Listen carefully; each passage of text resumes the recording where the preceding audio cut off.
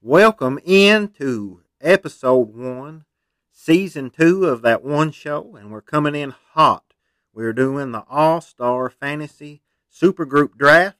Me and two guests will be drafting a singer, guitarist, drummer, bassist, and a wild card. We'll get all into that in just a few moments, but first, let me introduce our co-commissioners of this draft. First up is Charles Hurld, returning for season 2. You may remember him from our Wilco episode last season. How are you today, Charles? I'm doing great. Thanks for the invite, Brian. I'm happy to be here to partake in this. It's going to be a lot of fun. And our other commissioner making his debut here on the show, one of my oldest and best friends, Chase Abner. We have been friends since, I guess, circa 1993, if memory serves me correct. We had every class together in 7th grade, and it's been a great long road since. How are you today, Chase? I'm doing good, man. Long-time listener, first-time caller. All right, so basically what we are doing today is compiling what we consider our dream supergroup. We will have 5 positions in which we are drafting, compiling this band. We will each pick a singer, lead guitarist, drummer, bassist, and wild card. And for the wild card, it will be a musician that plays any other instrument other than guitar, drummer, or bassist. For example, keyboards, cello, whatever you want to do there, accordion. I mean, that's why it's called wild card. Once a musician is selected by one of us, they are off the table, and they cannot be picked by the other two. And any musician is eligible, alive or dead. And since this is a fantasy draft, whatever musician you are picking, we'll pretend that they are at the peak of their powers for this particular exercise. Do either of you all have any questions before we get rolling? No, sir. Ready to rock, ready to show you what's up. Awesome. Okay, so we will take a very, very brief break, like 10 seconds. We'll come back, go over the order of the draft, and we'll get right into the selections.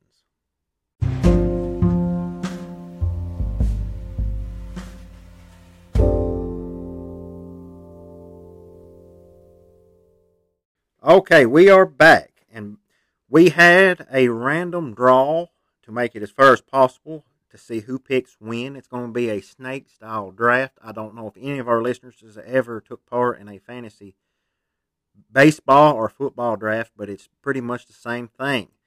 And for round 1, Chase will be kicking us off, and one more quick thing, you can pick anybody at any position. You are not beholden to pick a singer or guitarist first. If you want to go wild card first, have at it. That being said, I'm going to turn it over to Chase, and we will begin this draft. All right, fellas. My musical tastes are pretty broad. Some people have called it schizophrenic, but I think that might be a little offensive to those who suffer for said mental illness. So we'll just have a very eclectic taste. And I knew trying to build a band from my favorites, from all the artists I like to listen to, would be nearly impossible. So I made myself some extra rules, Brian. I hope that's okay. That's fine. Here's my approach. I said I'm going to build a folk rock band specifically. So the choices I'm making are to support that genre. And another rule is it must include at least one woman in the band, and I can only use living musicians. So that cut off a lot of strong contenders, but helped hone me in a little bit. And I can't have more than one musician from like a band. I couldn't pick 2 people from the same band. So, and I know folk rock is a pretty broad category. If you just Google folk rock bands, you'll get everything from Bob Dylan to Mumford and Sons to even Neil Young and Crazy Horse, and there's a lot of ground to cover there. So, I also tried to pick artists that had a lot of range, even within that, could do country and even some of the heavier blues-based rockin' kind of stuff in the folk rock category. So, without further ado, I'll announce that my first round draft pick is for a singer, and I pick Brandi Carlile. Okay, Brandi Carlile, number 1 overall pick. And Chase, go ahead and talk a little bit about Brandi Carlile, why you like her, and why you used the number 1 overall pick in this draft on her. Well, Brian, I know that you are also a fan of Brandi Carlile and appreciate her voice, and so I just thought I wanted to pick something that maybe I wanted to make sure I got that pick into my band. And so the reason I like her is she's garnered a deep following for about 20 years, but has only gotten critical acclaim and mainstream exposure probably in the last 7 or so years. And as usual, critics often sleep on good artists, and the mainstream also often sleep on good talent. And as proof of that, if you just look at the artists who showed up to cover on the 10th anniversary of her album, The Story. Oh yeah. Pearl Jam, Dolly Parton, Jim James, the Avett Brothers, and more. And Adele.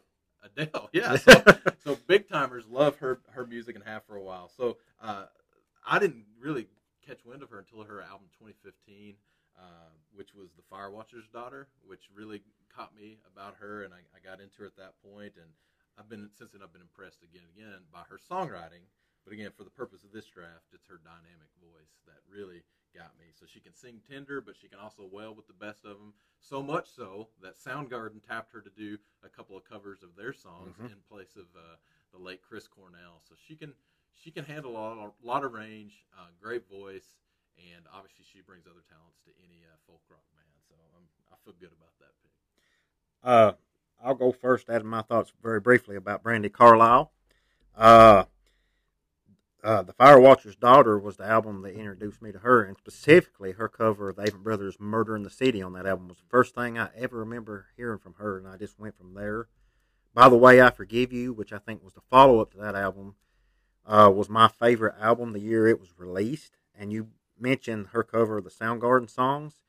One of my prized possessions as far as my vinyl collecting is a limited edition vinyl version of that was released in independent record stores on Record Store Day and was very hard to come by. And for purposes of staying married, I will not say how much I gave for that particular record. But that is a great pick, Chase. A very diverse singer. She is off the board. Charles, do you have anything to say about Miss Brandi Carlile? I just echo what you guys have said. I mean, she's obviously a brilliant singer-songwriter, guitar player. She can do it all. Great choice. I mean, I look forward to seeing who Chase pairs with Miss Carlisle, but she's, I think, a great leader for any fantasy band.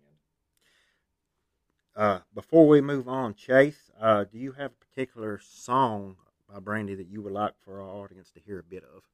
I think I'll go with one of my personal favorites, which is from By the Way, I Forgive You, the opening track, every time I hear that song. Okay. We'll play a little bit from that, and then we'll get back with the next pick. Unhappy only makes it break again. By the way, I forgive you. After all, maybe I should thank you for giving me what I found. 'Cause without you around, I've been doing just fine. By the way, I forgive you. I never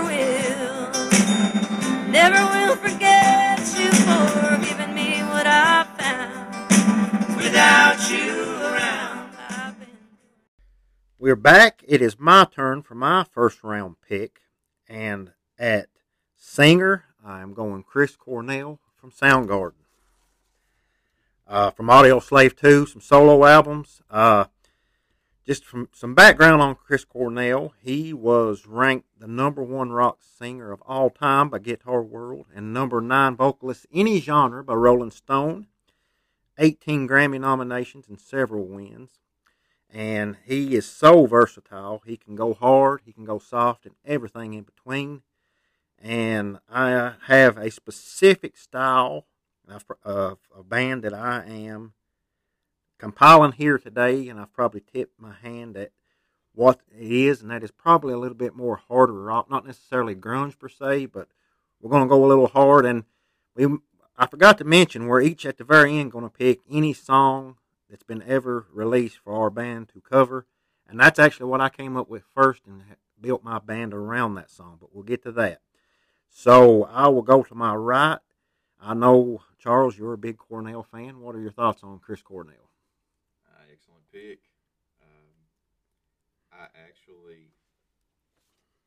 If I was going to go like with favorite singer ever, he's in that conversation. So he didn't make my list for this particular task, just because, like Chase was talking about, in the beginning, sort of laying some ground rules. I was trying to find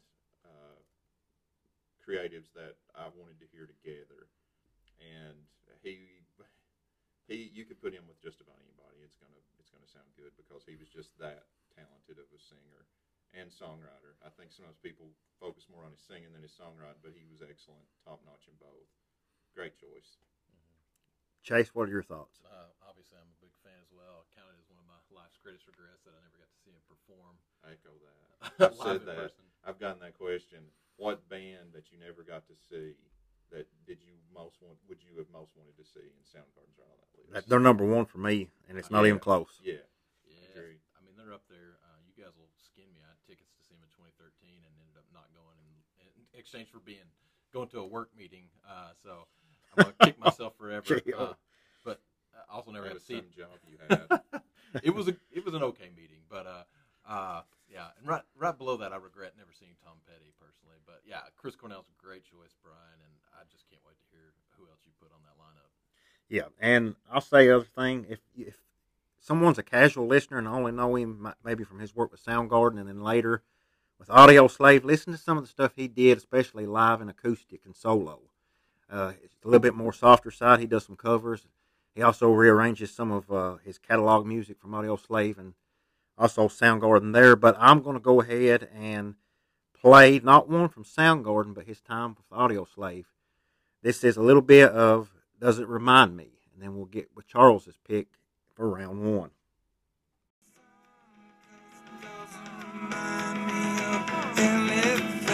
I like hammering nails and speaking in tongues, 'cause it doesn't remind me of anything. Things that I lost, things I have sacred, I've dropped. I won't lie no more, you can bet.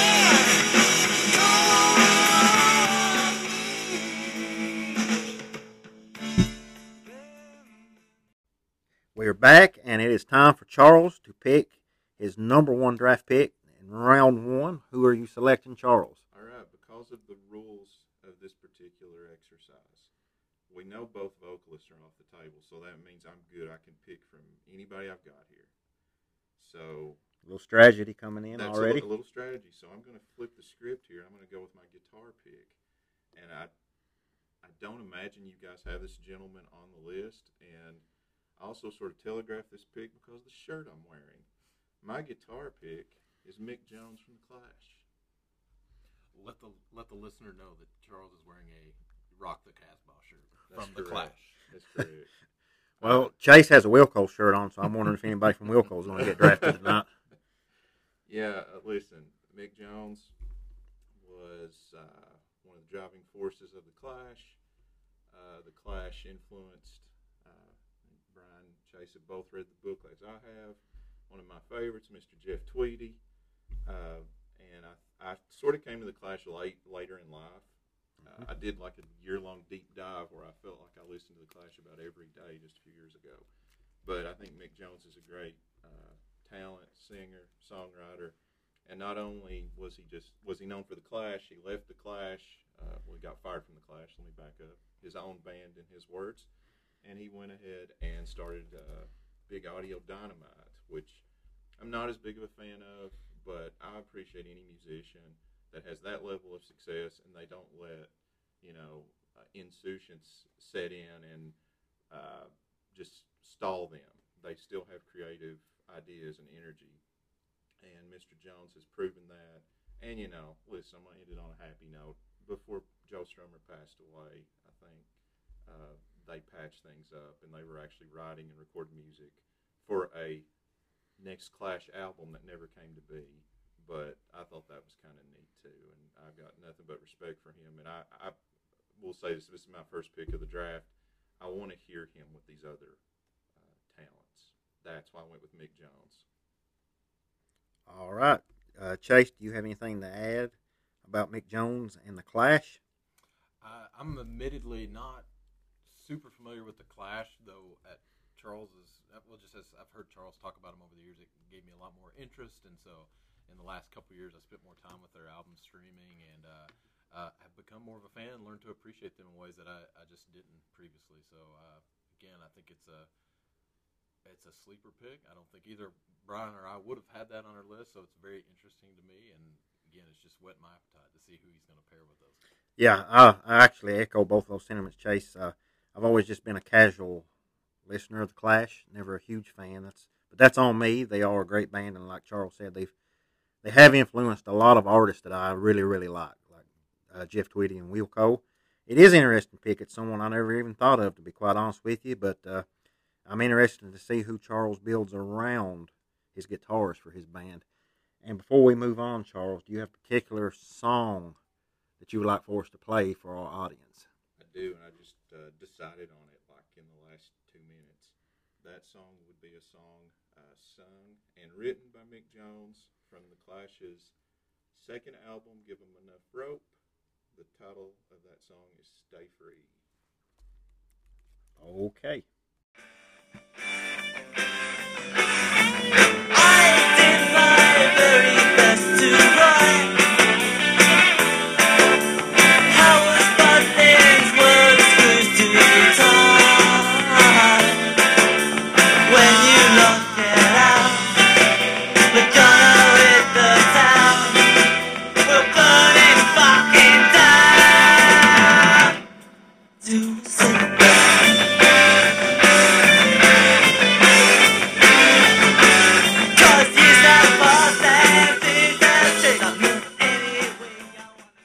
We are back and ready for round 2. I do have the first pick in this round, and I'm going to go drummer, and I'm going to go Mr. Dave Grohl. Obviously, probably needs no introduction, but he actually started out with a band called Scream, but then famously moved on to Nirvana, was the drummer on their second and third albums, as well as their Unplugged album. And he has also drummed with Queens of the Stone Age and has guest spots on many others. He was ranked only the number 27th greatest drummer of all time by Rolling Stone, and I would be hard-pressed to find 26 drummers better than him. He's not necessarily the greatest drummer of all time, but for what I'm trying to build today, he was probably the best fit. 41 Grammy nominations and 18 wins. Some of his most famous songs are obviously those with Nirvana, Smells Like Teen Spirit right out of the gate. He actually, some of my favorite drumming of his was a guest spot on a Tenacious D song called The Metal. Charles, what are your thoughts on Dave Grohl? A modern legend. Listen, he was a drummer on some all-time great tracks. He was the drummer on Nevermind, one of the greatest albums ever recorded. He created Foo Fighters, kind of like what I just said about Mick Jones. He didn't just give up.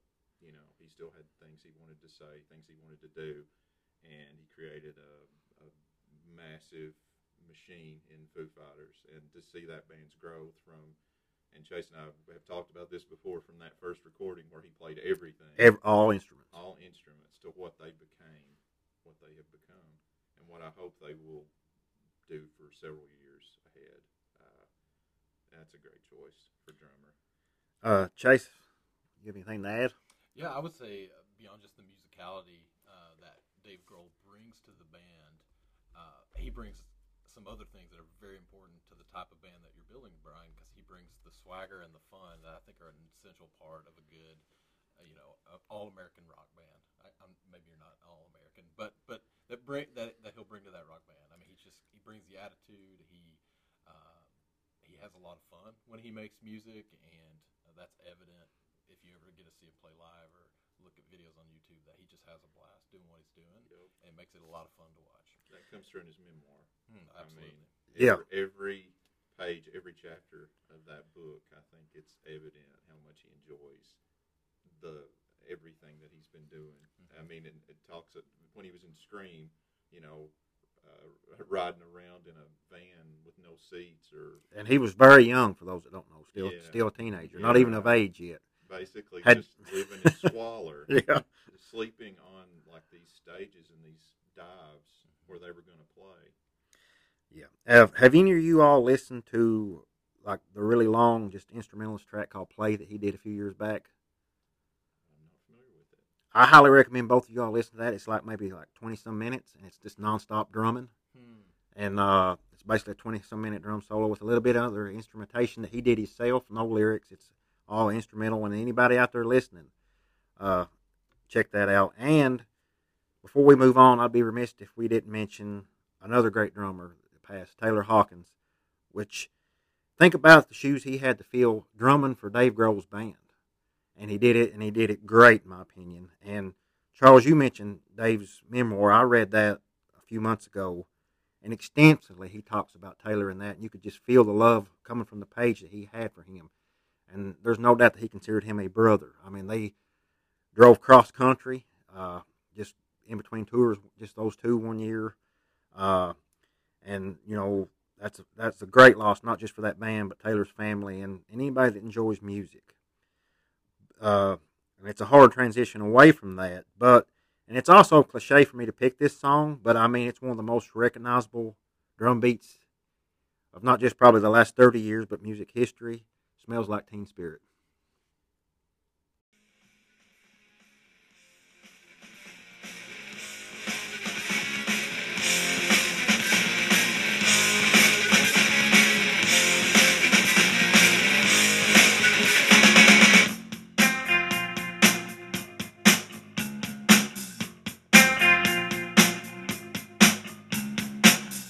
Load up on guns, bring your friends, fun to lose, and to pretend she's overboard, self-assured, no, dirty.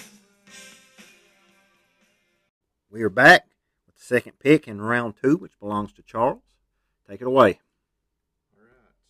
So round two, I'm going to use a little more strategy since the vocalists are off the table, and I know I'm pretty safe in that. Brian just picked a heavy hitter for drummer.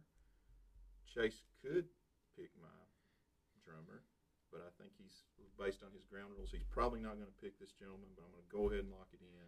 My pick for drummer of this supergroup is Jimmy Chamberlain from Smashing Pumpkins. Mm. And I'm going to mention this. What put him over the top, I think? Well, I actually got to see him play live in 2018. Chase was at the same show in Louisville at the Yum Center. And I think as far as just watching a drummer, I think that's the most impressed I've ever been, seeing somebody live with my own eyes. He's an incredible player. He's been able to endure Billy Corgan for decades. He has been one of the constants through Billy's career. Yeah, but you know, in all seriousness, he is a superb drummer. He's just great. I think, obviously, you guys can probably tell I'm going more for like a hard rock edge here, but I think he could play any style of music. I think he's that good, and that's really what I'm looking for. You know, I was thinking in my head this morning before we showed up to record this episode, musical dexterity. That's what I was looking for in these picks, and I think Jimmy Chamberlain is just a top level drummer, and I wanted him in this group. Yeah, no doubt. He brings like the thunder and the heaviness of, say, a John Bonham, but then the finesse and just technicality of like a Neil Peart, however you say it, from Rush. And so he can do all of that. He's versatile, like you said. And, you know, you guys know I've been playing some music lately, and I'm in a grunge cover band or 90s alternative cover band, and our drummer was both very excited to do Smashing Pumpkins covers and very intimidated because there's just so much physicality in the songs that we're doing. But great pick. Absolutely. You know, all three of us are obviously grew up in the era of the Smashing Pumpkins at their peak. Am I crazy, or did Jimmy not start out playing jazz on drums? I'm just totally off the wall. It seems like I've read that, and he transitioned over to rock. I think I've read that. Yeah. And you know, he struggled, I think, with some addiction issues. And I know he's talked about, you know, I mean, I made the joke about Billy Corgan, and it's, you know, he's sort of famously difficult, and he's had a lot of beefs in the music industry with other artists even. but he's given Billy a lot of credit for saving his life and keeping him on the path. I mean, I don't think the guy ever lost his passion for music, but obviously there was a time there where Billy Corgan himself was kind of wandering in the wilderness after Smashing Pumpkins disbanded in, what was it, 2002, I believe. Mm-hmm. And the fact that they were able to come back together and make music and do the things that they love together, what they are best at, I think is a wonderful thing. And we were very fortunate when they announced that tour. We were like, we missed seeing them when we were teenagers, but we were not going to miss that opportunity. They were coming to Kentucky where we live, and we were there, and we got to experience that together. And it was just a great weekend in Louisville seeing that show. And they were a great live band, just like I knew they would be. I'm not ashamed to admit that I cried several times during that concert just because of the just beauty of the moment and who I was with and who I was seeing. So. Absolutely.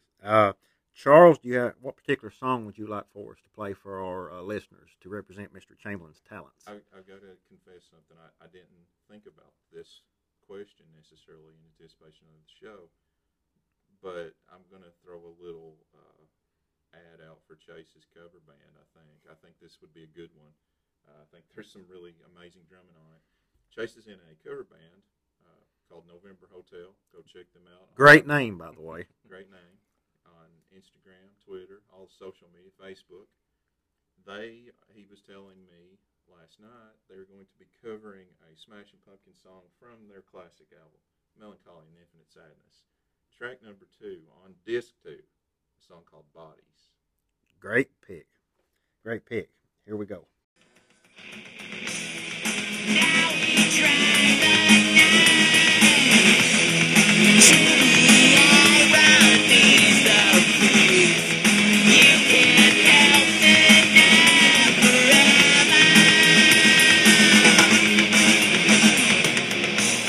the tragedies reside in you. The secret sides hide in you.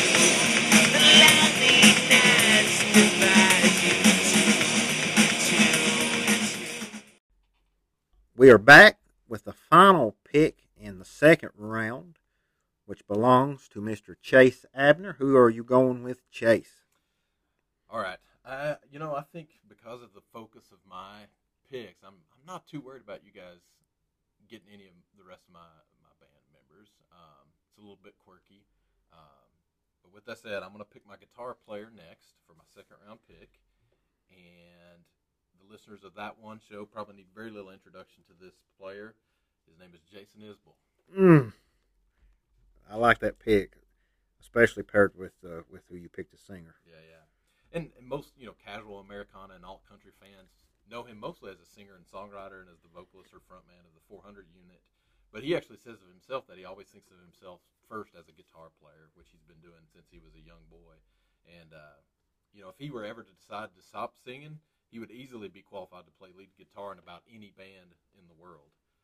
He has Sadler Vaden handling some of the solos with the 400 unit, but they split about 50-50 live on solos, and so he's got the chops, and he's a good follow on Instagram, if for no other reason to see his post where he's in his shop piddling and practicing on his vintage gear. So he's a maestro on the electric, he's great out the acoustic, he can blister solos, he can fingerpick a delicate ballad. Plus, in this super group, he'll be handling, some harmony vocals and stuff from time to time. And so he is my pick for guitar player. It's an excellent pick. He's one of my favorite musicians of the last several years, going all the way back to his work with Drive-By Truckers. Obviously, my listeners are probably well versed in Jason Isbell. He obviously had a problem with alcohol. And the Drive-By Truckers are not like a Puritan band by any means, but if you get kicked out of that band for your drinking, it's bad. Thankfully, he was able to get sober, and he's done some solo stuff as well as assembling his band, the 400 unit. And I kind of consider him in the 400 unit this era's Tom Petty and the Heartbreakers. I know that's high praise, but they are very similar to me, in which they have a great songwriter, guitarist, and singer at the front, but also excellent musicians behind him. So great pick. Chase, do you have anything to add about Jason Isbell, Charles? I've confess I know very little about Jason Well, Isbell. you need to get on that, man. I'll have to depend on you guys to introduce me to it a little deeper. I have heard Jason Isbell. He certainly gets played on Sirius XM quite a lot. He's certainly highly respected, as are the drive-by truckers. Um, Listen, I've just gotten old and I've reached middle age and I only have so much time. And I mean, you can't do year-long deep dives and have time to listen to everything you probably should be listening to. So maybe eventually, but I unfortunately don't have deep knowledge of Jason Isbell and the 400 unit. We need to make him a playlist, Brian. Yeah, we're going to have to start. I'll say this. You're talking about how he assembled the 400 unit, and they're a fantastic band for sure, and probably undersung in terms of their skill. The people backing him, and honestly, picking him was kind of hard because it meant I couldn't pick Jimbo Hart for bass. Jimbo Hart is a great bass player and even a producer in his own right. He's probably one of my favorite Americana bassists of all time. Just very tasty. Just tasteful, even like in how he serves the song and doesn't overplay, but can certainly rip when he needs to. But Brian, I think we could play a lot of the acoustic fingerpicky kind of stuff that Jason Isbell could do, but in order to show off kind of the way he can blister a lead, I'd love for you to play a part of Flying Over Water from his solo album Southeastern. You've got it. Here it is.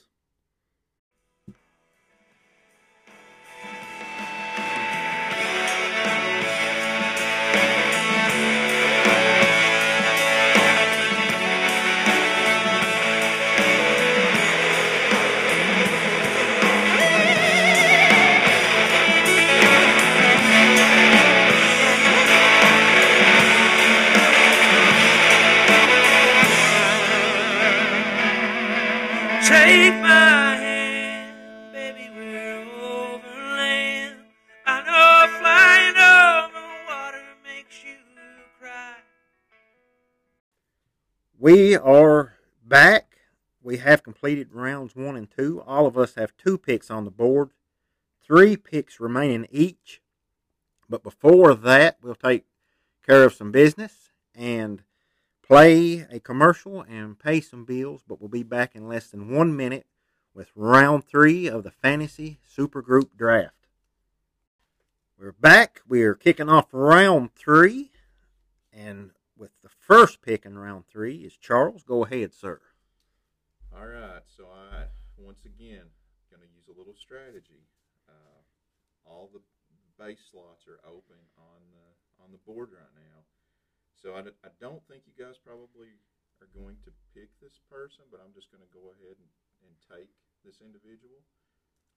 Another sort of like with my Mick Jones pick, someone who has been in 2 bands, was in a very successful, highly influential band, left that band, started another band, and has been active for many years. So for bass player, and I've labored over this one more than any. Not my favorite bass player. I mean, I could pick somebody like Flea. That would be easy, right? I didn't do that. So my bass player is Kim Deal from the Pixies and the Breeders. And why did I pick her? She started in music at a pretty young age, I think. I think she was, if I remember right, was a guitar player primarily. And answered an ad, I think, to join the Pixies. Didn't know jack about playing the bass, but she grew into a really good bass player, very, very talented, and was on some classic all-time albums that the Pixies put out between 87 and 91, I think, like 5 albums there, and regrouped with them later. But in the meantime, she had her other band that she started, and she got to sort of direct and call the shots and be the. Frank Black has credited her for her input into the Pixies and what she did. And I mean, another thing I will mention, kind of like what Chase was saying about Jason Isbell pairing up with Brandi Carlile, she can be a vocalist too. She's a great singer. Listen to the Pixies tracks, Gigantic or Into the White. And then, of course, you can turn on Sirius XM Lithium right now and probably hear the Breeders' Cannonball, which I think was their seminal hit. But I imagined her playing with these other people, like a rhythm section, Kim Deal and Jimmy Chamberlain. That's just too delicious to pass up. So that's my pick. again, the singers are off the table. A little strategy here, but Kim Deal, bassist in this supergroup. Chase, you have some thoughts on Kim Deal and her work with the Pixies and the Breeders? I'm newer to the Pixies catalog in the last handful of years. They were on a tour with Weezer, and I saw them several years back, and I said, well, I need to know more than Where Is My Mind and Monkey Gone to Heaven. So I started streaming all their older stuff, and developed quite a bit of a taste. And we actually cover some Pixies in my cover band November Hotel. So I'm learning more and more. I'll say when I saw them, the Pixies, Poslin Shanton was playing bass for them, and she obviously was in Zwan with Billy Corgan, then also played in A Perfect Circle. But anyway, knowing she's playing the parts and singing the parts that Kim Dill defined, for that band and that sound. And so good choice, very interesting. I love where this is going. Excellent choice, and this is the first one that I had on my list of 3 that's been picked by either of you all. So, well done, Charles, and I'm glad you mentioned Gigantic, because she's not only just laying some excellent bass lines down on that song, she is very good on vocals on that as well. And Chase, I saw the Pixies and Weezer on that same tour, and loved the show. And I just can't say enough about that pick, Charles. It's the first one off of my board that has been picked, so I'm going to have to look at my couple other choices of bassists here before I get to that pick. But Charles, without further ado, do you have a specific song you would like for us to feature Kim Deal's talents on bass? Listen, I can't make any better suggestion than Gigantic, but I'll also throw this out there just from a personal revelatory standpoint.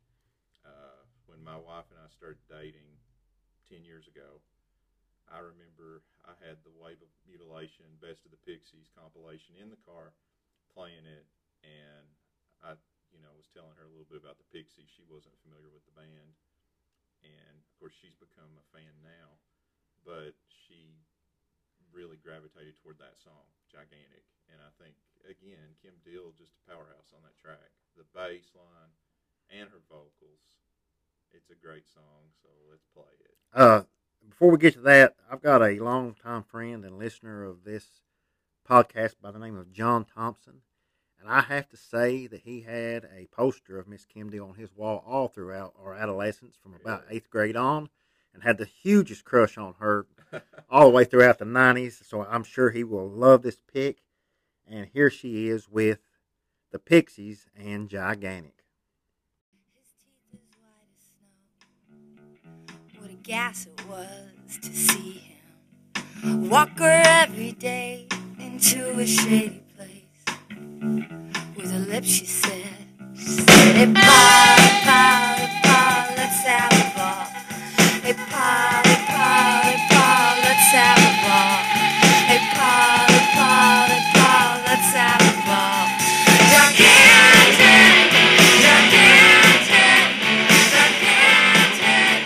my big love. We're back. Second pick in round 3, which belongs to Chase. Go ahead. I'm going to lock my drummer in. This is a drummer I know, Brian, you're a fan of, and Charles is probably getting familiar with him, but Griffin Goldsmith from Dawes. So, your listeners are probably somewhat familiar with Dawes because they're in that folk rock, Americana world. Griffin's really young. He started playing when he was like 18 or 19 with Dawes, and but he's been tutored in drums by greats like James Gadsden. So he has a high pedigree when it comes to his chops, and he's well respected among drummers. My favorite drummer that I know, a guy named Bennett Ford, who I've played with in a few different contexts. He says Griffin is his favorite drummer, and so that means a lot to me. Just creates deep pockets, especially with the Dawes bass player Wiley Gelber. Some have called him a modern-day Levon Helm because he's a great vocalist as well. Probably not known well enough, but he sings lead on a couple Dawes tracks. He sings a verse on "Hey Lover" from that album, and then a song called "Roll Tide," which was on what was that album, Brian? After all your favorite bands. We're All Gonna Die. Yeah. From We're All Gonna Die. So he's a great singer, honestly. I wish he would sing more in that band or do a solo project, but just love his drumming. Good and interesting pick. I didn't even think about him, but great pick, and I love what you've got so far. I will say that the members of Dawes, all members of Dawes were on my short list of people, but that's why I gave myself the rule that I can't have more than one from the same band. So he won. I feel like he shines the most in his respective role in that band. Absolutely, and actually, I have you to thank for introducing me to Dawes. I had never really considered listening to them up until probably about 6 years ago when you suggested them, and I've been a fan ever since. Charles, you have anything to add about Dawes before we move on? Well, I got to give Chase credit for this. I think he's the one that introduced me to Dawes, and I've certainly, you hear them on Sirius XM pretty often, but Chase, I got to give him the credit. He actually hooked me up with the Passwords album. I've listened to it several times. It's really good, even though he tells me there's better albums. Mm-hmm. And I've heard certainly Dawes songs that are excellent. Those guys all have the chops. They're all great at what they do. They're a solid band.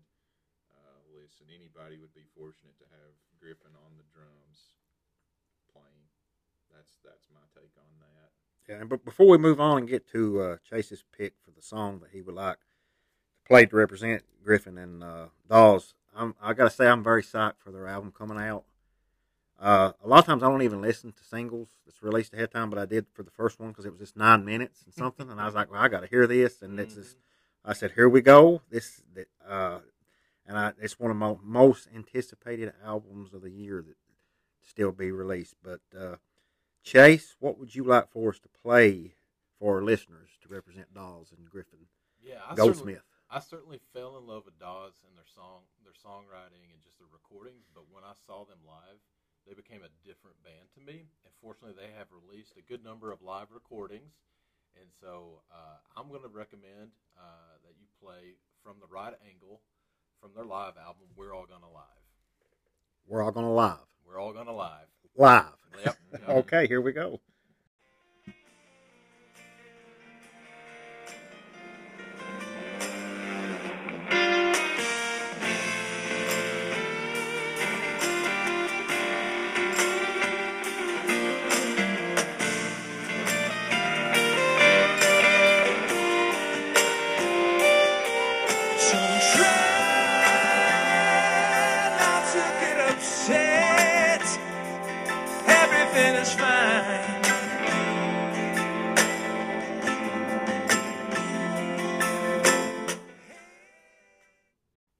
We're back with the final pick in round 3, and it belongs to me. Chase and Charles have both drafted their guitar, so I'm safe. I'm going to be able to pick who I want there, so I'll hold on that one. I'm going to move down to bass, and I mentioned a while ago that I had on my list Kim Deal, and Charles picked her. And he made the comment that he could just play it safe and boring and pick Flea. So I'm going to play it safe and boring and pick Flea from the Red Hot Chili Peppers. Some of the most recognizable bass lines since, the early 90s. Was ranked the number 2 bassist of all time by Rolling Stone. Some of the songs that he has played bass on. Who was number 1? I didn't even look, to be honest with you. Was it Jaco Pastorius? No, it was Jack Bruce from Cream was number 1. Okay, well, they're wrong, but that's all right. And number 3 was John Entwistle from The Who. Okay. But Flea, I mean, what else can you say about him? Higher Ground, 17 Grammy nominations, 6 wins, plays naked sometimes.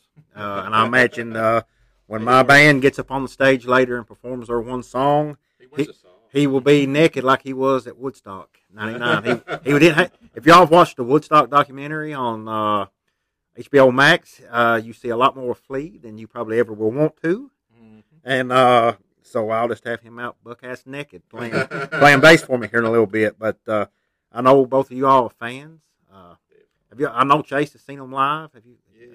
Yeah, the same show. Yeah, I think. Yeah. The Californication tour in April of 2000? Yeah. At Rupp Arena in Lexington. And just down the road from I here. called him on the same tour, but later in Cincinnati with Chase. That's right. Riverbend? Yes. Yeah. Okay. With STP. Yep. And Fishbone. And Yeah. Fishbone, which will not be on my list whatsoever. Yeah, I remember. Yeah, that Fishbone performance. I remember it getting panned by you guys. Mm-hmm. Chase and I went and bought earplugs at the concession stand. They were so loud that I'm like, I don't want my ears to be crushed before the bands I came here to see hit the stage. I don't think I'd ever left during an artist performing until that moment. I was like, it ain't worth it. But anyway, Flea, great choice, Brian. Like, he was obviously an inspiration to me when I picked up bass back in high school, and the reason I bought a Fender Jazz bass because that's primarily what Flea plays. And honestly, I can't play anything like him, and but but he sure is fun to watch. And again, like Grohl, your pick on drums, he just brings the rock and roll. Like, he just brings the attitude and the fun, and he just is always enjoying himself on stage. And there's nothing more fun than watching people enjoy themselves doing what they love to do. And it's addictive, it's inspiring, and so I love the pick. Absolutely. And before I move on, I'll briefly mention his memoir from a few years ago. Mm-hmm. I know, Chase, if you've read it, have you, Charles? I've not read that. Really, really good, and I think it basically just goes up until the point in which Chili Peppers formed. Yep. And supposedly he's working on a sequel about that time that I'm really looking forward to. And there is a plethora of songs that I could pick from the Chili Peppers to display Flea's talents, but I think... Monks, pick it. Do it. It's a goofy song, but it's one of his best bass performances ever. I want to, but I'm not going to. I'm actually going to pick one from Californication, Around the World. Excellent.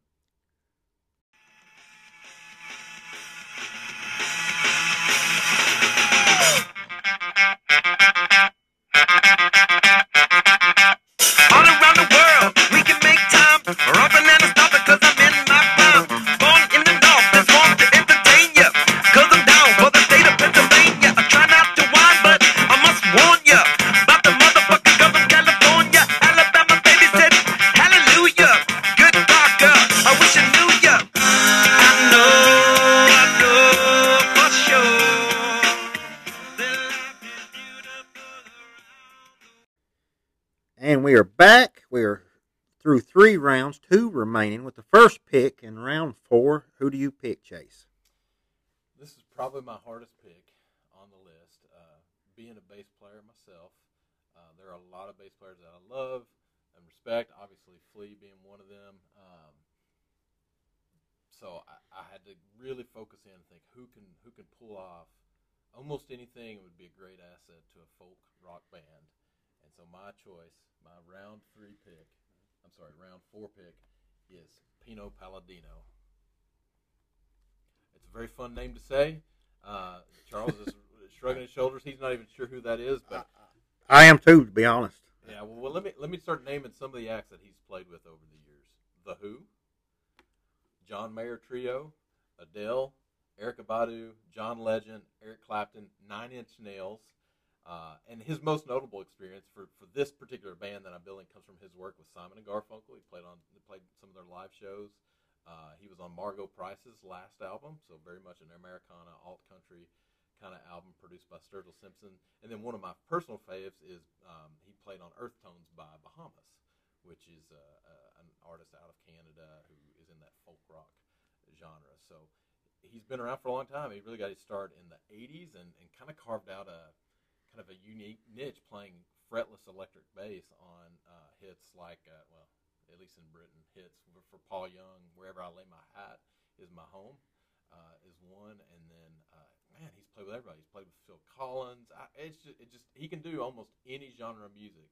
He did, most recently, did a avant-garde jazz album with Blake Mills, who's I guess a compadre to the Dawes community. They were in a band called Simon Dawes together before Dawes became its own thing. He produced, I think, nobody's ever said it, but I'm pretty sure he produced Rough and Rowdy Ways. He at least appeared on as a guitar player, but they never named the producer, but I'm 90% sure it was Blake Mills. Anyway, that's who Pino Palladino. He lives in that world, and he can do almost anything on the bass guitar, and he's probably my favorite bassist of all time when I think about his range and just how he's created various almost styles of bass playing. He can do upright bass, play electric bass. He can play fretless bass. So I love what he could bring to any supergroup.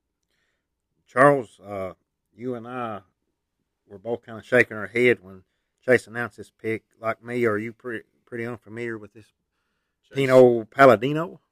Chase just identified the trivia question that's going to cost me one day. I would have totally lost if it depended on this. Certainly recognize Rough and Rowdy Ways and some of the, obviously a lot of the acts that this gentleman has played with. And, as he so often does, Chase has given me somebody to go research. And so I will make note of this, and I will do so. Yeah, and I don't have a lot to add, but, I mean, you named some of the acts he has played bass for over the years. And if you're able to pull off playing with Simon and Garfunkel and 9 Inch Nails, I mean, you have to be, like what Chase said and described this gentleman as, very versatile. Because I can't think of two more totally opposite groups other than Simon and Garfunkel and 9 Inch Nails. But Chase, what particular song do you have, and who was he backing on bass on this particular song? For our listeners that may be like Charles and I, unfamiliar with Pino's talents. Oh man, this is really hard to pick one. But I think I'm going to go with one of his oldies, "Wherever I Lay My Hat, That's My Home" by Paul Young. All righty, I'll be interested to hear this one myself. Wherever I lay my hat, that's my home. Wherever I lay my hat, oh, that's my home. Yeah, that's my home. I'm not like it that way.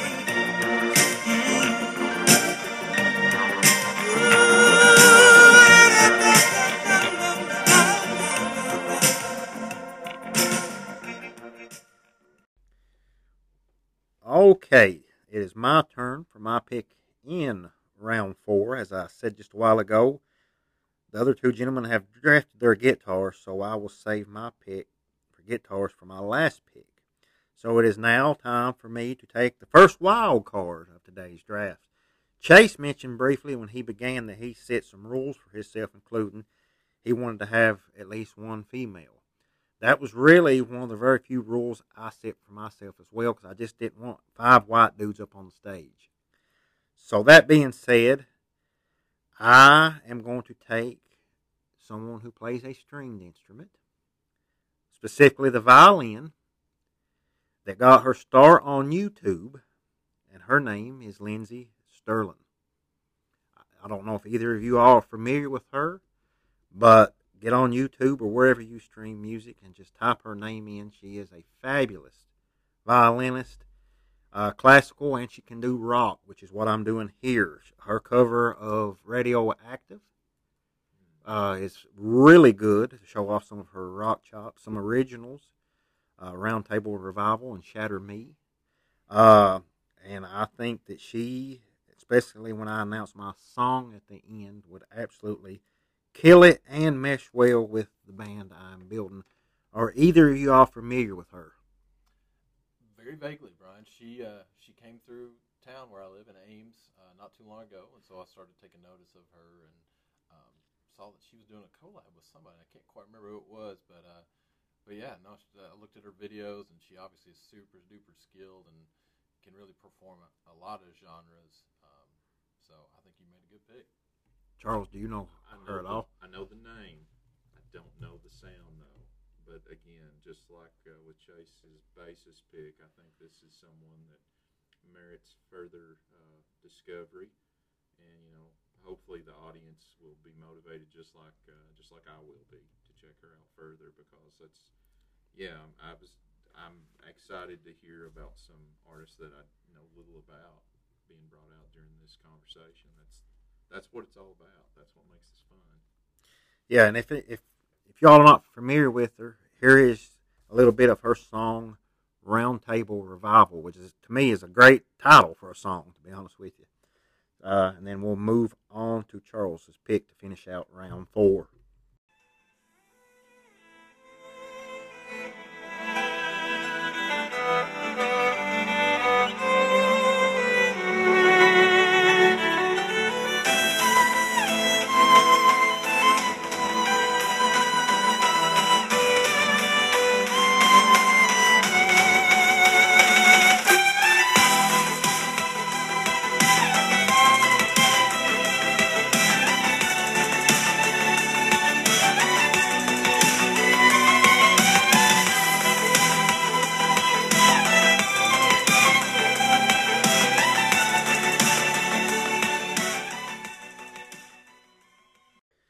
back with a final pick in round 4, which belongs to Charles. All right. I think I'm going to save my powerhouse singer for last, so I'm going to go ahead and make the wild card selection now. Multi-instrumentalist. This is going to be the choice that maybe doesn't appear to fit with the others, but I'm going to recall probably the only quote that has stuck with me from former University of Kentucky basketball coach Billy Gillispie.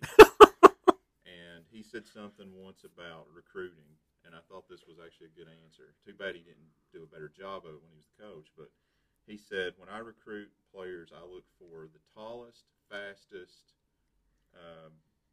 the highest jumpers, all of that in one. Those are the players that I'm looking for. So if you're going to put a supergroup together with all these talented musicians, and I think all three of us are succeeding on that point. All of these people are great. You try to get the best out there. So I don't think this gentleman has probably ever played with any of these folks. He's a living musician. This goes back to my childhood. I remember listening to, and I know Brian's going to give me the side eye here, but mainstream country in the early 90s. And this guy was in high demand. He's been in high demand ever since. He's put out 45 albums. I had to research exactly how many. I knew it was a lot. 45 albums. He's worked with Yo-Yo Ma, Bella Fleck, Sam Bush, Chet Atkins, a lot of other talented instrumentalists. And like I said, probably his mainstream success was in the early 90s. But his name is Mark O'Connor. He is a virtuoso. Fiddle player, I think, primarily, but he also plays violin, and I think I remember reading that he won awards maybe as a youth, playing guitar and mandolin as well. Basically, he can play anything. He's one of those guys, kind of like Chase's bass player, Brian's wild card pick. Maybe not a household name to most people, but he could do anything. He's a virtuoso. And so with that, I landed on him again. I was just thinking back to my childhood and how blown away I was by the guy when I first heard him play. And I haven't kept up with his career, admittedly, again. I reach middle age and you have less time to dig in and really listen to all the amazing stuff. He's also played a lot of classical music, too, for classical music fans. So if there's listeners of Brian's show that know classical music and are more well-versed than I, they may know more about Mark O'Connor than I do, but I think he was from Texas. I believe that's where he hails from. But if you're going to play in Texas, you got to have a fiddle in the band. That's right. That's right.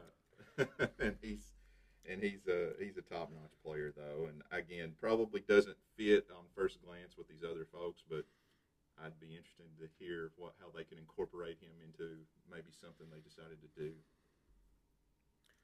I'll be honest. I don't really have much to add because I'm not super familiar with Mark O'Connor.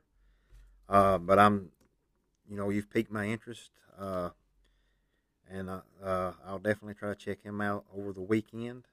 Chase, are you familiar with Mark O'Connor?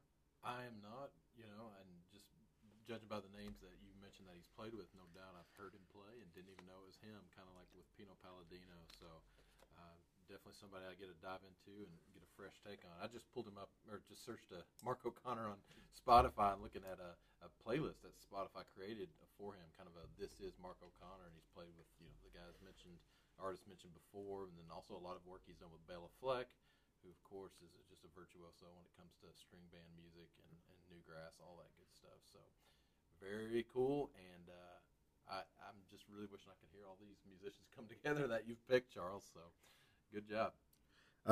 Charles, what do you have a particular song, and who's he with on this song? Okay, I'm going to go with, I don't know, I don't think this was an obvious pick, but I guess if I was going to pick Mark O'Connor, this is the most obvious song I could cite, and I tell you what I remember about this.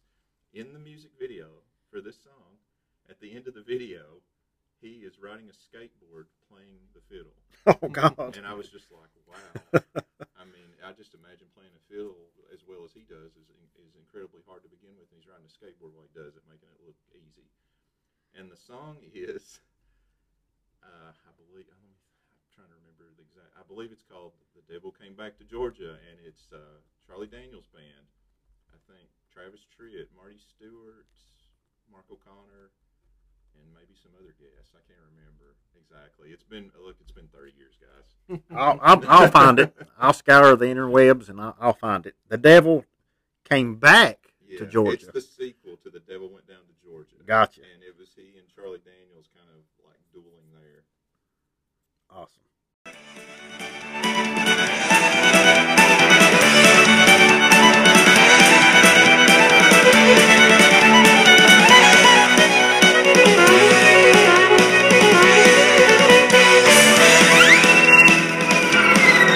Before we play, I want to thank you for letting God's own word ring true. He said you can't be trusted. Yeah, so what you gonna do? Well, you get your fiddle, devil, if you think that you can win.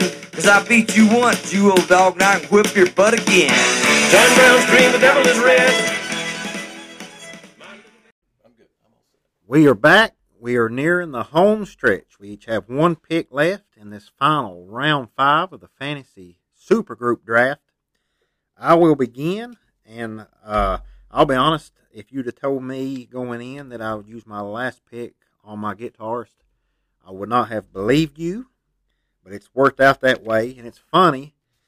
When I announced my pick here, I would venture to say the average listener is probably going to be madder at us as a group on our guitarist picks than any other pick because the quote-unquote greats are none going to be picked. But we'll probably discuss those in our honorable mentions here in a little bit. Now, I said at the beginning that I wanted to do 2 things in compiling my band. A, obviously pick someone who plays their instruments very well, but also blends in to the band I want to assemble and the song I want them to perform. That being said, my guitarist is Jack White. The White Stripes, his solo work, the Raconteurs, the list goes on and on. My first exposure to the White Stripes was way back, probably in 2000, opening for the Rolling Stones in Columbus, Ohio. And they only got 30 minutes, and it was basically a 30-minute guitar solo by Mr. Jack White. And I immediately walked to the concession stand, the merch table, and bought their CD that was available at that time. And he is one of my favorite, not just guitarists of the last 15, 20 years, but musician. I don't use this term lightly. I think he is a musical genius. And he is an excellent guitarist as far as electric as acoustic, too. He has a double album of all acoustic recordings, both from some of his solo career and the White Stripes. I highly recommend you check that out. And, some of his songs, Lazaretto, Steady As She Goes, Seven Nation Army, which is played at every ball game now, Icky Thump, it goes on and on. I know you all probably are both at least familiar with Jack White. Charles, do you have anything to add? Well, I think too, as a producer, I mean, he can do it all. He's multi-talented. Harkening back to that one show's season finale, season 1. One of the participants in the tournament, Loretta Lynn, produced the album What Van Leer Rose, right? And, look, the guy's multifaceted. He's multi-talented. I'm personally not really a huge fan, but again, I get nothing but respect for what the guy has accomplished.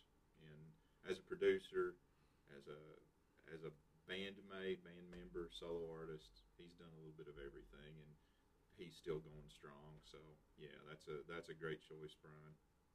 Chase? Yeah, Jack White is certainly up there when it comes to figures in the music world who have done a lot to. I would say he's a preservationist in some ways, both in the format of vinyl, but also just roots music in general. The way he's elevated some artists that maybe were waning in their career and like gave them new life in many ways. And in fact, that's part of the reason why I bought tickets to see him play on his solo tour coming up near close to me out in Des Moines in August. In about a month, I'll get to see him play live for the first time. And so I have to say, I think his work with the Raconteurs is the best as far as my tastes are concerned. But Yeah, I mean, Brian, you just put together a very, very interesting lineup, and I think a lot of those folks, are known for their live presence as much as anything. And so I don't know if that was intentional on your part, but I'm really excited about that. And it's hard for Jack White not to be the most important thing on stage, I think, based on what I know about him. So Chris Cornell will have to do his best to upstage Mr. White in terms of just presence on stage. Well, here's the thing: they're only doing one song, so I think he has enough humility in himself to not, go too crazy in a 6-7 minute song. Mm-hmm. And I also add that he's got his own record label, Third Man Records, that puts out a lot of good work, and it re-releases some really cool stuff going all the way back to like 1920s and 30s early blues. Mm-hmm. And he has a record store in Nashville by the same name that I want to visit one day. And they do a lot of live recording straight to vinyl there that they release, sometimes as a LP and sometimes as a 45. I have several that he's produced over the years, right there on in Nashville at Third Man Records. And let me say too, I mentioned briefly that I saw him open for the Rolling Stones. There were like 26,000 people there, and I'm certain that I was the only one that enjoyed that White Stripe set. But that's okay. And for my song that I want to play a little bit of is his solo on Icky Thump, which may be my favorite of his guitar work.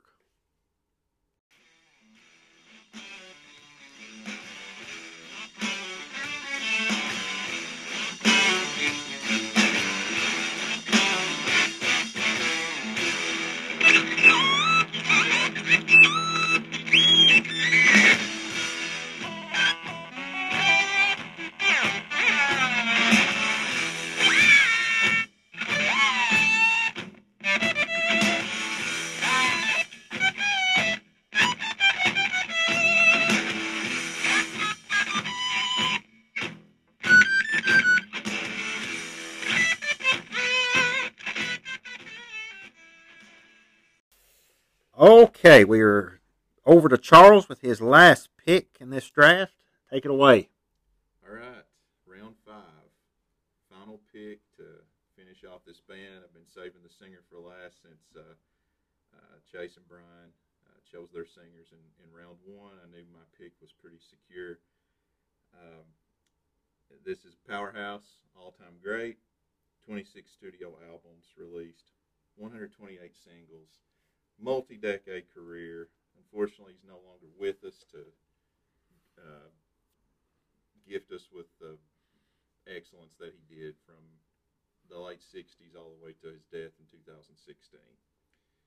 That artist is David Bowie. And his album, Ziggy Stardust and the Spiders from Mars, just celebrated its 50th anniversary. I saw a thread on Twitter just the other day where somebody was saying, share your memories or your thoughts about this. And as he so often does, the author, Neil Gaiman, the question was, when did you first discover this album? And he said something about, it hooked me. He mentioned a relative or a friend had that album. And he said that it hooked him because it says it right from the start. It's science fiction. And David Bowie, he could have honed in on that aspect of his career. He could have done the glam rock thing and never went anywhere, but he didn't do that. He continuously reinvented himself. He continuously produced excellent top-level music all the way through to the end of his life. I mean, he was recording an album knowing he was dying, and it was still it was one of the best albums of the year, probably one of the best albums of the decade. I considered several vocalists, but ultimately I kept coming back to David Bowie. I think he's one of the best of all time. I'd love to hear he and Kim Deal duet. I was thinking about that constantly while I was working on this. I would love to hear him sing with Mick Jones on the stage with him, Jimmy Chamberlain pounding the drums, Mark O'Connor. You pick whatever you want to play, dude. You're great with playing anything. I think,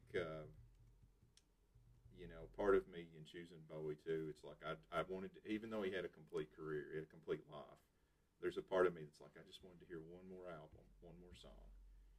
And the last thing I'll say, I think if you go back and look who he picked for his bands, his backing bands, the guy had just an amazing knack. I mean, he was kind of like the New England Patriots, Bill Belichick, are to football. Like, they know how to build a team. Well, he knew how to build a group of eclectic musicians, and that's what made his albums great too. He had Mick Ronson playing guitar with him during his heyday, and Stevie Ray Vaughan played on Let's Dance, I think, famously.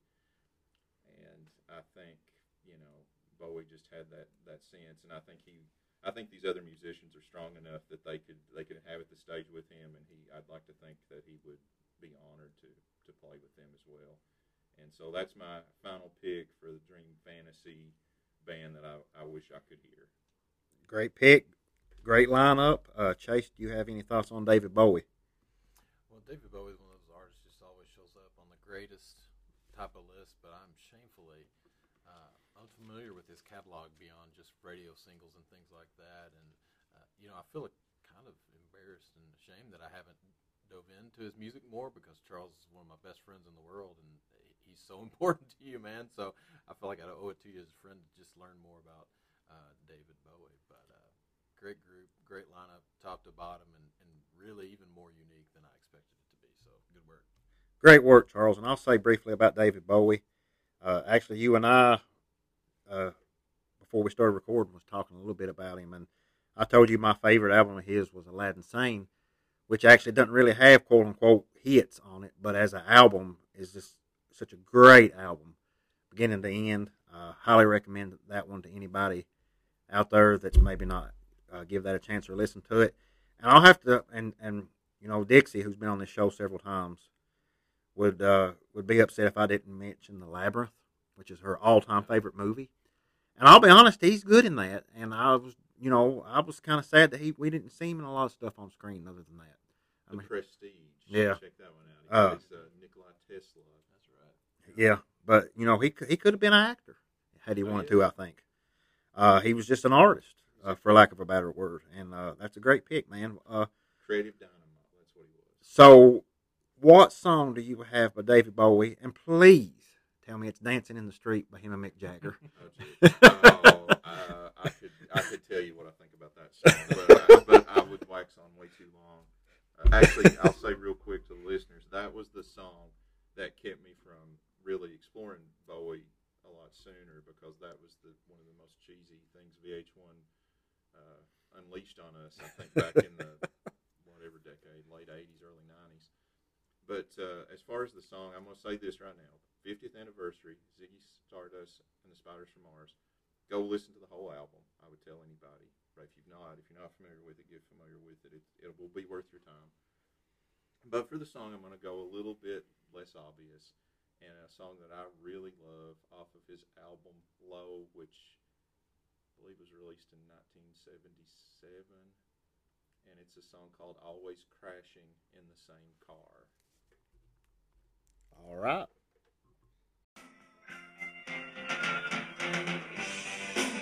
Jasmine, I saw you giving.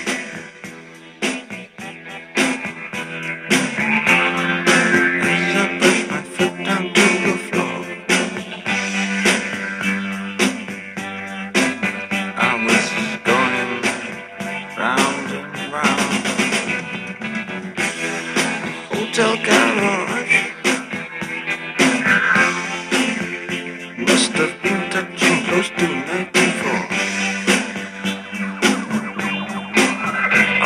But I'm always crashing in the same car. We're back. We have one pick remaining in round 5 and the draft, and that belongs to Chase. Who are you picking to complete your band? Well, as you guys know, I'm building what I think is the ultimate folk rock band. And since it's folk rock, they got to be able to cover everything from the fringes of mountain music over to the more bluesy rock edge. And the person I'm picking for my wild card has kind of got to start playing with the Grateful Dead for a few years. He's also played and released albums with Ricky Skaggs. So he's done jam band, he's done bluegrass, he's done jazz with the likes of Blake Mills. He's worked in the more indie vein with Justin Vernon and Sean Carey of Bon Iver. And but probably is mostly known for a couple singles he released in the 80s, songs The Way It Is and Mandolin Rain. So my wild card pick is keys player and vocalist Bruce Hornsby. Good pick. Bruce Hornsby's won 3 Grammy Awards, including Best New Artist in 1987 for Bruce Hornsby and the Range, which was his band. He won a Best Bluegrass Album in 1990 for collaborations he did with Nitty Gritty Dirt Band. And he's even won a Grammy in 1994 for Best Pop Instrumental Performance. So, again, he's kind of one of those guys who I just sounded like white noise to me when I was a youngster. But as I began to play more music and appreciate music at different levels and got over just anything that was grungy from Seattle, I started widening my taste. And this guy, even in more recent years, has been one of those players that just stands out to me as so impressive, so tasteful, and really able to just transcend both genre, but just moments with the way that he's able to lift songs and set a tone very, very well. And so that is my wild card pick, rounding out my my super folk rock group, Bruce Hornsby on keys. That's a really good pick. I like your band. I would love to hear this band. And I think, conceivably we could, because I think all your people are still with us, right? They are. That's one of the rules I made for myself, is they all had to be living musicians. Yeah, and maybe one day, like maybe at the Rock and Roll Hall of Fame or something, when they do those All-Star Jams, we can maybe possibly get these people on stage.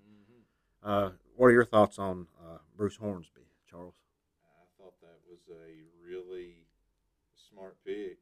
Someone I didn't think about and probably should have. Gosh, anybody that's earned that level of respect, with his peers, and's been able to jump from one genre to the next. I can remember back in the 90s, I think VH1 would occasionally play Bruce Hornsby music videos, and his music videos were not like, like Peter Gabriel Sledgehammer type animation. It was like him sitting there playing a piano. Yep. And the guy was amazing. And you could see it. It's just like Chase said, at that point in my life, being like a teenager, I guess I was looking for something a little louder, aggressive, and more angsty. But yeah, Bruce Hornsby. I remember, actually, you mentioned his collaboration with Nitty Gritty Dirt Band. I remember that because at the time I remember thinking like, wow, those are 2 acts I wouldn't have put together. But sometimes you can get some real magic, and that's really a good tie-in to this entire exercise.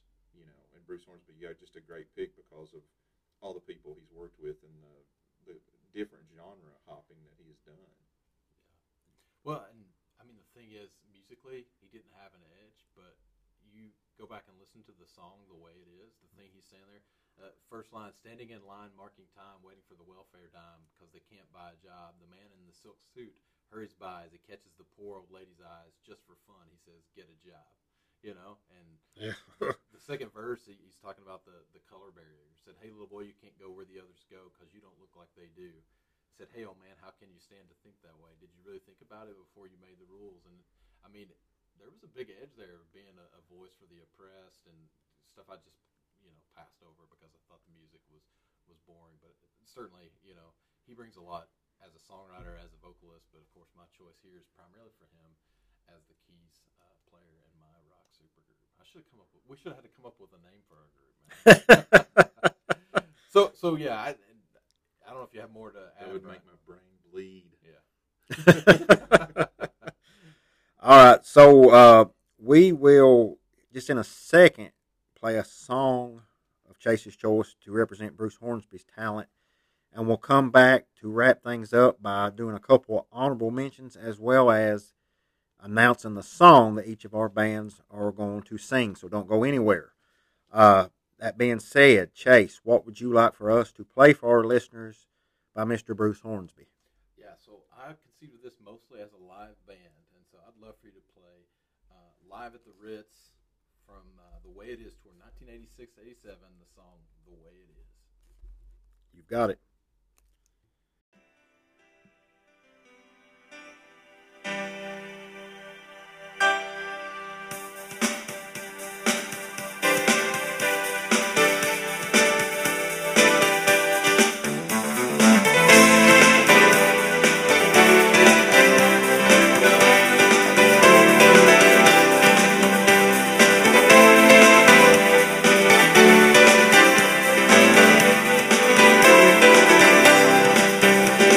Standing in line, marking time, waiting for the welfare dime. 'Cause they can't buy a job.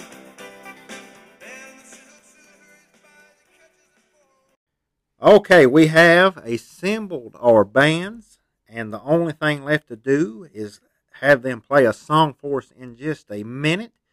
But very briefly, we're going to each do an honorable mention, almost picked at each position. Charles, go ahead and give us an honorable mention at each position really quick, and we'll go to Chase and then myself. Okay, so for vocalist, I actually had 4 alternatives to David Bowie, but just real quick, I'm going to mention one of those, and I didn't think he quite fit with these other people, but I had Lane Staley written down because for the last 20 years since he passed away, I've been wanting to hear another Lane Staley track, and I think he's one of the best vocalists that's ever walked this earth. For guitarist, I really only had one backup, sad to say, as many great guitarists as there are in the world, but I had Jimmy Page, totally boring pick, but he's a legend. Mm-hmm. He also could produce this album. I'd love to. I don't know if he ever played with Bowie or not, but in my mind, they played together. So anyway, Jimmy Page was my backup there. Bass player, yeah, this wasn't like I'm right along the same page. I had John Paul Jones, who was in a supergroup, as we know, them Crooked Vultures with Dave Grohl. Yeah. So I kind of steered clear of that. I was like, he's done the supergroup thing. Let's make this a little more fun. And again, I want to hear Kim Deal sing with David Bowie. And for drummer, probably my number 2 pick, I guess. I had a couple really close together with Stephen Perkins, who is known from Jane's Addiction. And also, just real quick, I believe he played drums on the 9 Inch Nails track I Do Not Want This from the Downward Spiral. I believe. Somebody can fact check me on that one. But Stephen Perkins, really, really talented. And I really didn't have a real solid wild card backup. I was kind of flying the seat of my pants on that one when I went with Mark O'Connor. I was like, Brian Chase aren't going to pick Mark O'Connor. And I took a gamble on that. But I would have came up with somebody. But you guys picked 2 excellent wild card choices. So anyway, those are my honorable mentions. Good deal, Chase. Yeah, so it was easiest for me to think of females to be in my band in the singer category, to be honest. And, there are a lot of great women instrumentalists out there, and I don't want to take anything away from them for sure, but it's just been the way it is. They haven't gotten a lot of play, and so they're harder to know about. So I respect the work you guys did to include some great, but one of my backup singers is the legendary Bonnie Raitt, who has had just an amazing career and just really fits well in the blues Americana vocal category, and of course has written some tremendous songs, but I love what she does vocally and what she would do in this band if for some reason Brandi Carlile isn't able to make the gig. Drummers, I feel like I'm the most ignorant on drums as far as all the instruments in this. I play bass, obviously. I play a little guitar. Everybody knows a little bit about singing and can hear and knows good singing when they hear it. But drumming, I'm kind of ignorant. But one of my favorite drummers, living drummers, is Steve Jordan, who's played with tons of people. But I first encountered him as the drummer in the John Mayer trio alongside John Mayer and Pino Palladino, my bassist. And so knowing that he's good at making a pocket and being simple and tasteful with his drumming, but can also take a solo when he needs to as well. So guitar players, man, I had a pretty lengthy list here, but I think I'm going to mention one of my backup picks was the Honorable Jeff Tweedy of Wilco, who again could bring vocals to the band, but is also a great guitar player. I mean, he writes most of Wilco's stuff on guitar, but then can play. Bass player, Uncle Tupelo. That's right. He can do a lot, but he can play electric solos too. Now he doesn't need to take as many when you have Nels Cline standing 6 feet away from you, but he can do a lot, and so he was one of my backup guitar picks. Bass, I know I mentioned Jimbo Hart as one I couldn't pick because I was taking Jason Isbell for guitar, so I'll mention Joe Dart, who is probably, alongside Pino Palladino, one of my favorite living bass players. He's most famous for his work with Wolfpack, which is I don't even know how to describe him. Just go listen to a handful of their tracks, but funky, pop, soul music. I mean, and he's just a young dude, and he is just one of the greatest guys to listen to. He can do anything on bass, and so big fan of Joe Dart. And then my wild card pick, I'll mention Chris Thiele on mandolin. Again, this is kind of a folk rock, rootsy music, and as far as living masters of their instruments, he's probably at the pinnacle of mandolin players. And I know Ricky Skaggs is still living, and he can do a lot, but as far as Chris Thiele has done classical music, he's done traditional bluegrass, he's done newgrass, and he's a good vocalist too. And so that was important for me in this band, and that'll make more sense when I tell you what my song pick is. Good deal. So obviously, I was building a certain type band, so I was really torn between two singers. I went with Chris Cornell, but almost picked Eddie Vedder, specifically for the song that I'm going to have him play here in a minute. Pearl Jam was my favorite band from probably the early to mid 90s up until the early 2000s. And I always said they were my first favorite band, in which it was something that I liked on my own outside of what my dad listened to. And I've always equated that to the first time you truly fall in love with a significant other. There's really nothing you love more and harder than that first musical artist that you fall in love with, especially in your teenage years. And he is just, a great vocalist. He's often imitated, never duplicated. Scott Stapp. And What about Adam Sandler? he probably did the best. He was probably the closest, yeah. But obviously, everybody out there has to know who Pearl Jam is at this point. They're still going strong. One of the great live acts of all time, thanks in large part to Eddie. On my guitarist, it's cliche. I really considered Jimi Hendrix, who's widely considered one of, if not the greatest of all time to do it. The only reason why I didn't go with him, I just felt Jack White fit better in the group I was assembling and for the song that I want to have them play. Drummer, actually only had one other backup, and I already talked about him. That's Taylor Hawkins, just specifically for the group I was assembling and what I want to have them play. A bassist that I considered briefly, but decided he's a great bassist, but not maybe necessarily in this style. Bob Crawford of the Avett Brothers. He plays a lot of stand-up bass, a little bit electric as well. Just didn't mesh with what I was doing.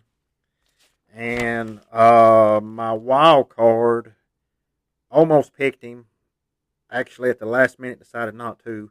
On saxophone, Clarence Clemens, most famously from the E Street Band. Clarence. I really wanted to pick him. You've been practicing, Clarence? And, Springsteen and the E Street Band, more so than maybe any other artist outside of the Cars, is the music I was raised on. And you can, read Bruce's biography that he wrote. He loved Clarence, and they had such a chemistry together. And since his passing, it's never been the same. They're still great live. But if you ever got a chance to see the E Street Band live, when Bruce and Clarence were doing solos on the guitar and saxophone, it was magic. And later in this season of that one show, there will be an entire episode that I will be listening to devoted to the Bruce Springsteen album, Nebraska. Yeah, they are. And that's my favorite Springsteen album. And it so happenstance that Clarence Clemens isn't on that album. But, Shows you how much I know. but it's my favorite Springsteen album. We'll get to that later on. We have one order of business before we conclude today's show, and that is to get to our songs that our bands are playing. One song live on stage. I imagine that this is a festival with all three of our bands, just one right after another. 3 songs, $999.99 plus convenience fees to get into this 3-song concert. We'll start with Charles. To recap, he has on lead vocals David Bowie, Mick Jones on guitar, Jimmy Chamberlain on drums, Kim Deal on bass, and Mark O'Connor on anything he wanted to play, but more likely fiddle. So, your band, what are they playing for us to sing us out tonight, Charles? All right, so I guess the big question was, is Charles going to make reference to Wilco during this episode? And that answer would be yes. Yes, I am. Not to interrupt you, but I think the biggest upset was that neither you or I picked any members from Wilco for our bands here. So I'm glad you are at least picking a Wilco song. I showed a little restraint. Well, and here's the thing. This is a little bit out there. It's not really a Wilco song, but I know you guys both being fans, you're gonna know this reference, and I think hopefully appreciate it. So the song I'm picking for the band to play is a song called California Stars. Yes. California Stars. Yes. I'll give a little history. Listeners probably know this. It appeared on an album called Mermaid Avenue Volume 1, released in 1998, recorded by the British folk artist, singer-songwriter Billy Bragg and Wilco. Jeff Tweedy handles vocals on this. Now, the interesting story, the lyrics for this song and every song on that album and the subsequent volumes 2 and 3 were penned by the legendary Woody Guthrie, who influenced everybody that's written a song just about in the last century. So these lyrics to California Stars were found amongst a bunch of other lyrics and poems and writings that his daughter Nora and some other people closely associated with the Guthrie family cataloged and made available to Billy Bragg, who asked Wilco to join him in writing music, giving these songs life. So, and I should add this. So the lyrics were thought to have been written in the late 1930s. California Stars is a love song. I think I interpreted it that way, certainly, about somebody who's on the road traveling, who is thinking about home. And I think that Jeff Tweedy and Jay Bennett wrote the music, and like I said, Jeff sings that, and it's played at a lot of Wilco concerts. Actually, when I saw Wilco I saw them twice in 2017. When I saw them at the North Carolina show in Asheville, the young guitar virtuoso Julian Lage joined them on stage and played killer solo section. And I think that's one of the reasons why I picked this song, because not only do I want to hear David Bowie sing this song, because I think he would absolutely do a fantastic job, because this song was basically interpreted by Jeff Tweedy, Jay Bennett. It's not beholden to the original person who wrote the lyrics. So our band here could take it in a totally different direction than what Wilco did. As much as I love that Wilco version, it's like having like a clay. A different sculptor could take that clay and sculpt it into something entirely different, sounding totally different.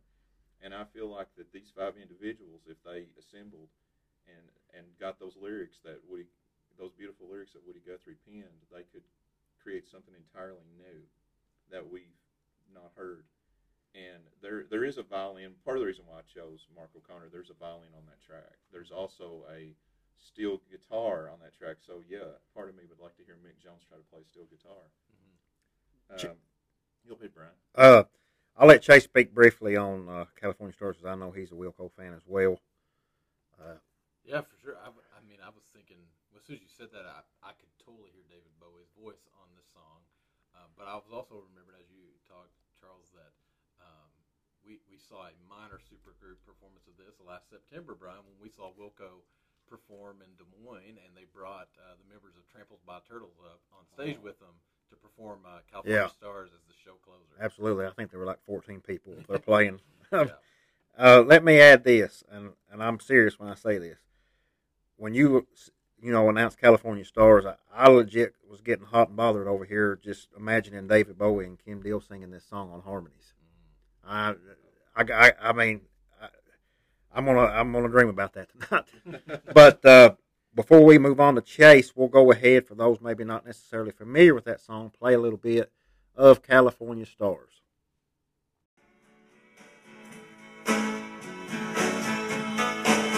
I'd like to rest my heavy head tonight on a bed of California stars. I'd like to lay my weary bones tonight on a bed of California stars. I love to feel your hand touching mine and tell me why I must keep working on. Yes, I'd give my life to lay my head tonight on a bed of California stars.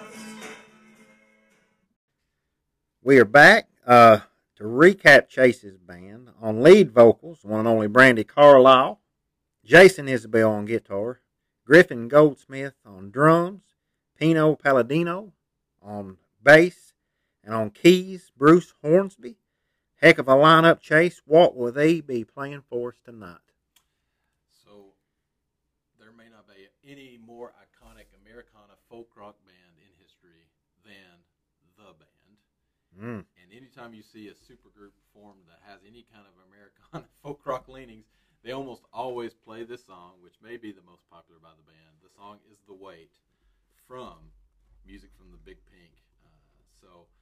This song, it fits, I think, a supergroup because it has different vocalists on different verses. And so all the members of my band, except for Pino Palladino, are vocalists themselves. So I could just see Brandy Carlisle, Jason Isbell, Griffin Goldsmith, and even Bruce Hornsby taking turns on the verses and then singing in harmony on the chorus, especially on that last bit of the chorus where it does like a three-part harmony in succession. I think they could just crush this song. The song's been described as by Quick Hits in 2012 as a masterpiece of biblical allusions, enigmatic lines, and iconic characters. And so it's just a fun song. One of the bands I play in now, we do this. It's a lot of fun. It's a crowd pleaser. And I think this group would just crush it. And then it has room for guitar solos and key solos in it. And, man, it would just be a lot of fun to see this five-piece outfit crush it on The Weight. Absolutely. And, I mean, just thinking about them, like you said, trading verses and then harmonizing, especially Carlisle and Isabel. Yeah, I would love to hear that. And I love many versions of that song. I mean, like you said, it's been covered a million times, but there's a lot of great versions of it. And obviously, like you said, I agree with your sentiment that one of the quintessential, quote-unquote, Americana bands is the band. And before we move on to Charles's thought, if nobody has ever watched The Last Waltz, please do. It may be the best, captured live performances ever. And if you look close, you can actually see the cocaine falling out of Neil Young's nose when he comes out. I'm not joking. Now that they've remastered it in high def, if you really look, you can see the coke residue on Neil Young's nose. Wow. But 4K version only. Yeah. You just convinced me. Charles, you have any thoughts on The Weight? It's an epic song. And that quote that Chase just read, wow, that's just beautifully captures what that song is. And yeah, just like, I've been hearing David Bowie singing his version of California Stars, maybe a sci-fi alien version in my head for the last week. Now, like Brandy Carlisle singing The Weight. I mean, yeah, let's hear that. Bring Absolutely. Let's do it. It'd be amazing. Here is the band with an all-time great song, The Weight.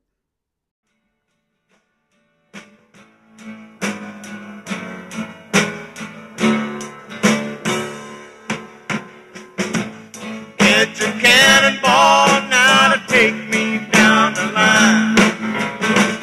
My bag is sinking low and and I do believe it's time to get back at Miss Fanny. You know she's the only one who sent me here with her regards for everyone. Take a load off Fanny. Take a load, breathe. Take a load off Fanny. Okay, we're back. Before I recap my band and tell their song that they are going to play, I want to once again thank Chase Abner and Charles Hurl, two really good friends of mine, for sitting down over the last hour and change. We've been going back and forth with this idea for a couple months now, and I know all three of us have put a lot of thought and prep into this show. It's been a really great show. I hope you all enjoy it. To recap my band, Chris Cornell on vocals, Jack White on guitar, Dave Grohl on the drums, Flea Naked on bass, and on electric violin, Lindsey Sterling. And they will be closing today's show by playing the all-time classic Neil Young song, Keep On Rockin' in the Free World. Yes. And I love this song. The first time I ever heard this song was Neil Young and Pearl Jam way back in the day on the MTV Music Awards. And in my opinion, I guess close to 30 years later, that is the best performance on any award show ever. And I don't know if it will ever be topped. The thing is, at the time, Pearl Jam were maybe the biggest band on the planet, at least by sales. And they, instead of playing one of their hits, bring out Neil Young, who was a little older at the time, even though he was pretty much the age that all three of us are now. And they, for like 7 minutes, just absolutely murdered this song. The guitar playing by Neil Young and Mike McCready is just out of this world. Go to YouTube and just hear this version of it. And I would love, Eddie Vedder and Pearl Jam have covered this song many times since in concert live. Lots of versions out there if you want to hear that, but I would love to hear Cornell sing this song.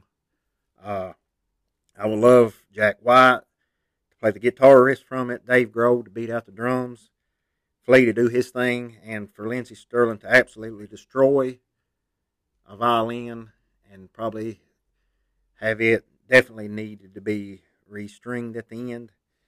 Do either of you all have thoughts before I play it to close today's show on Keep On Rockin' in the Free World? I think this 3-song concert, it definitely has to be the closer for sure. Once that's played by these individuals, that's the end of the show. That's like everybody's going to go home with a big smile on their face after seeing 3 amazing songs performed by legends. And yeah, that's another epic song. A lot of energy. It's great.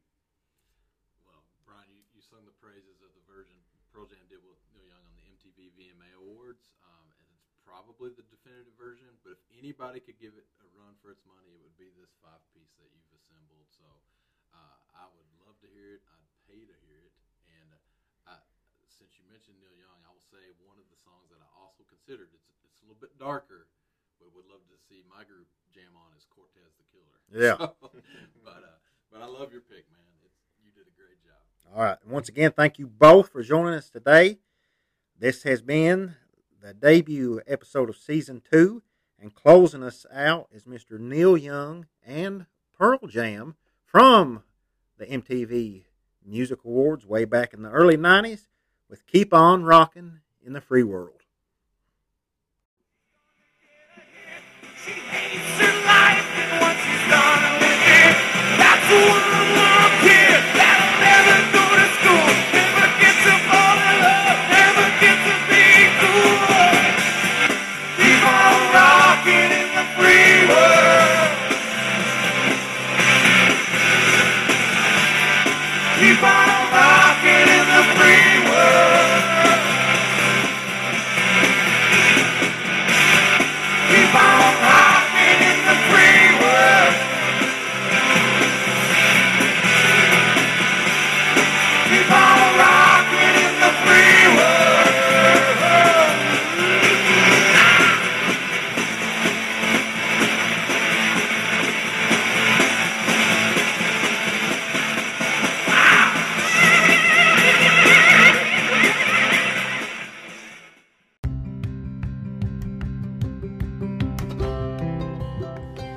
That One Show with Brian Combs is brought to you by Thatcher Barbecue Company and is written, produced, and recorded by me, Brian Combs.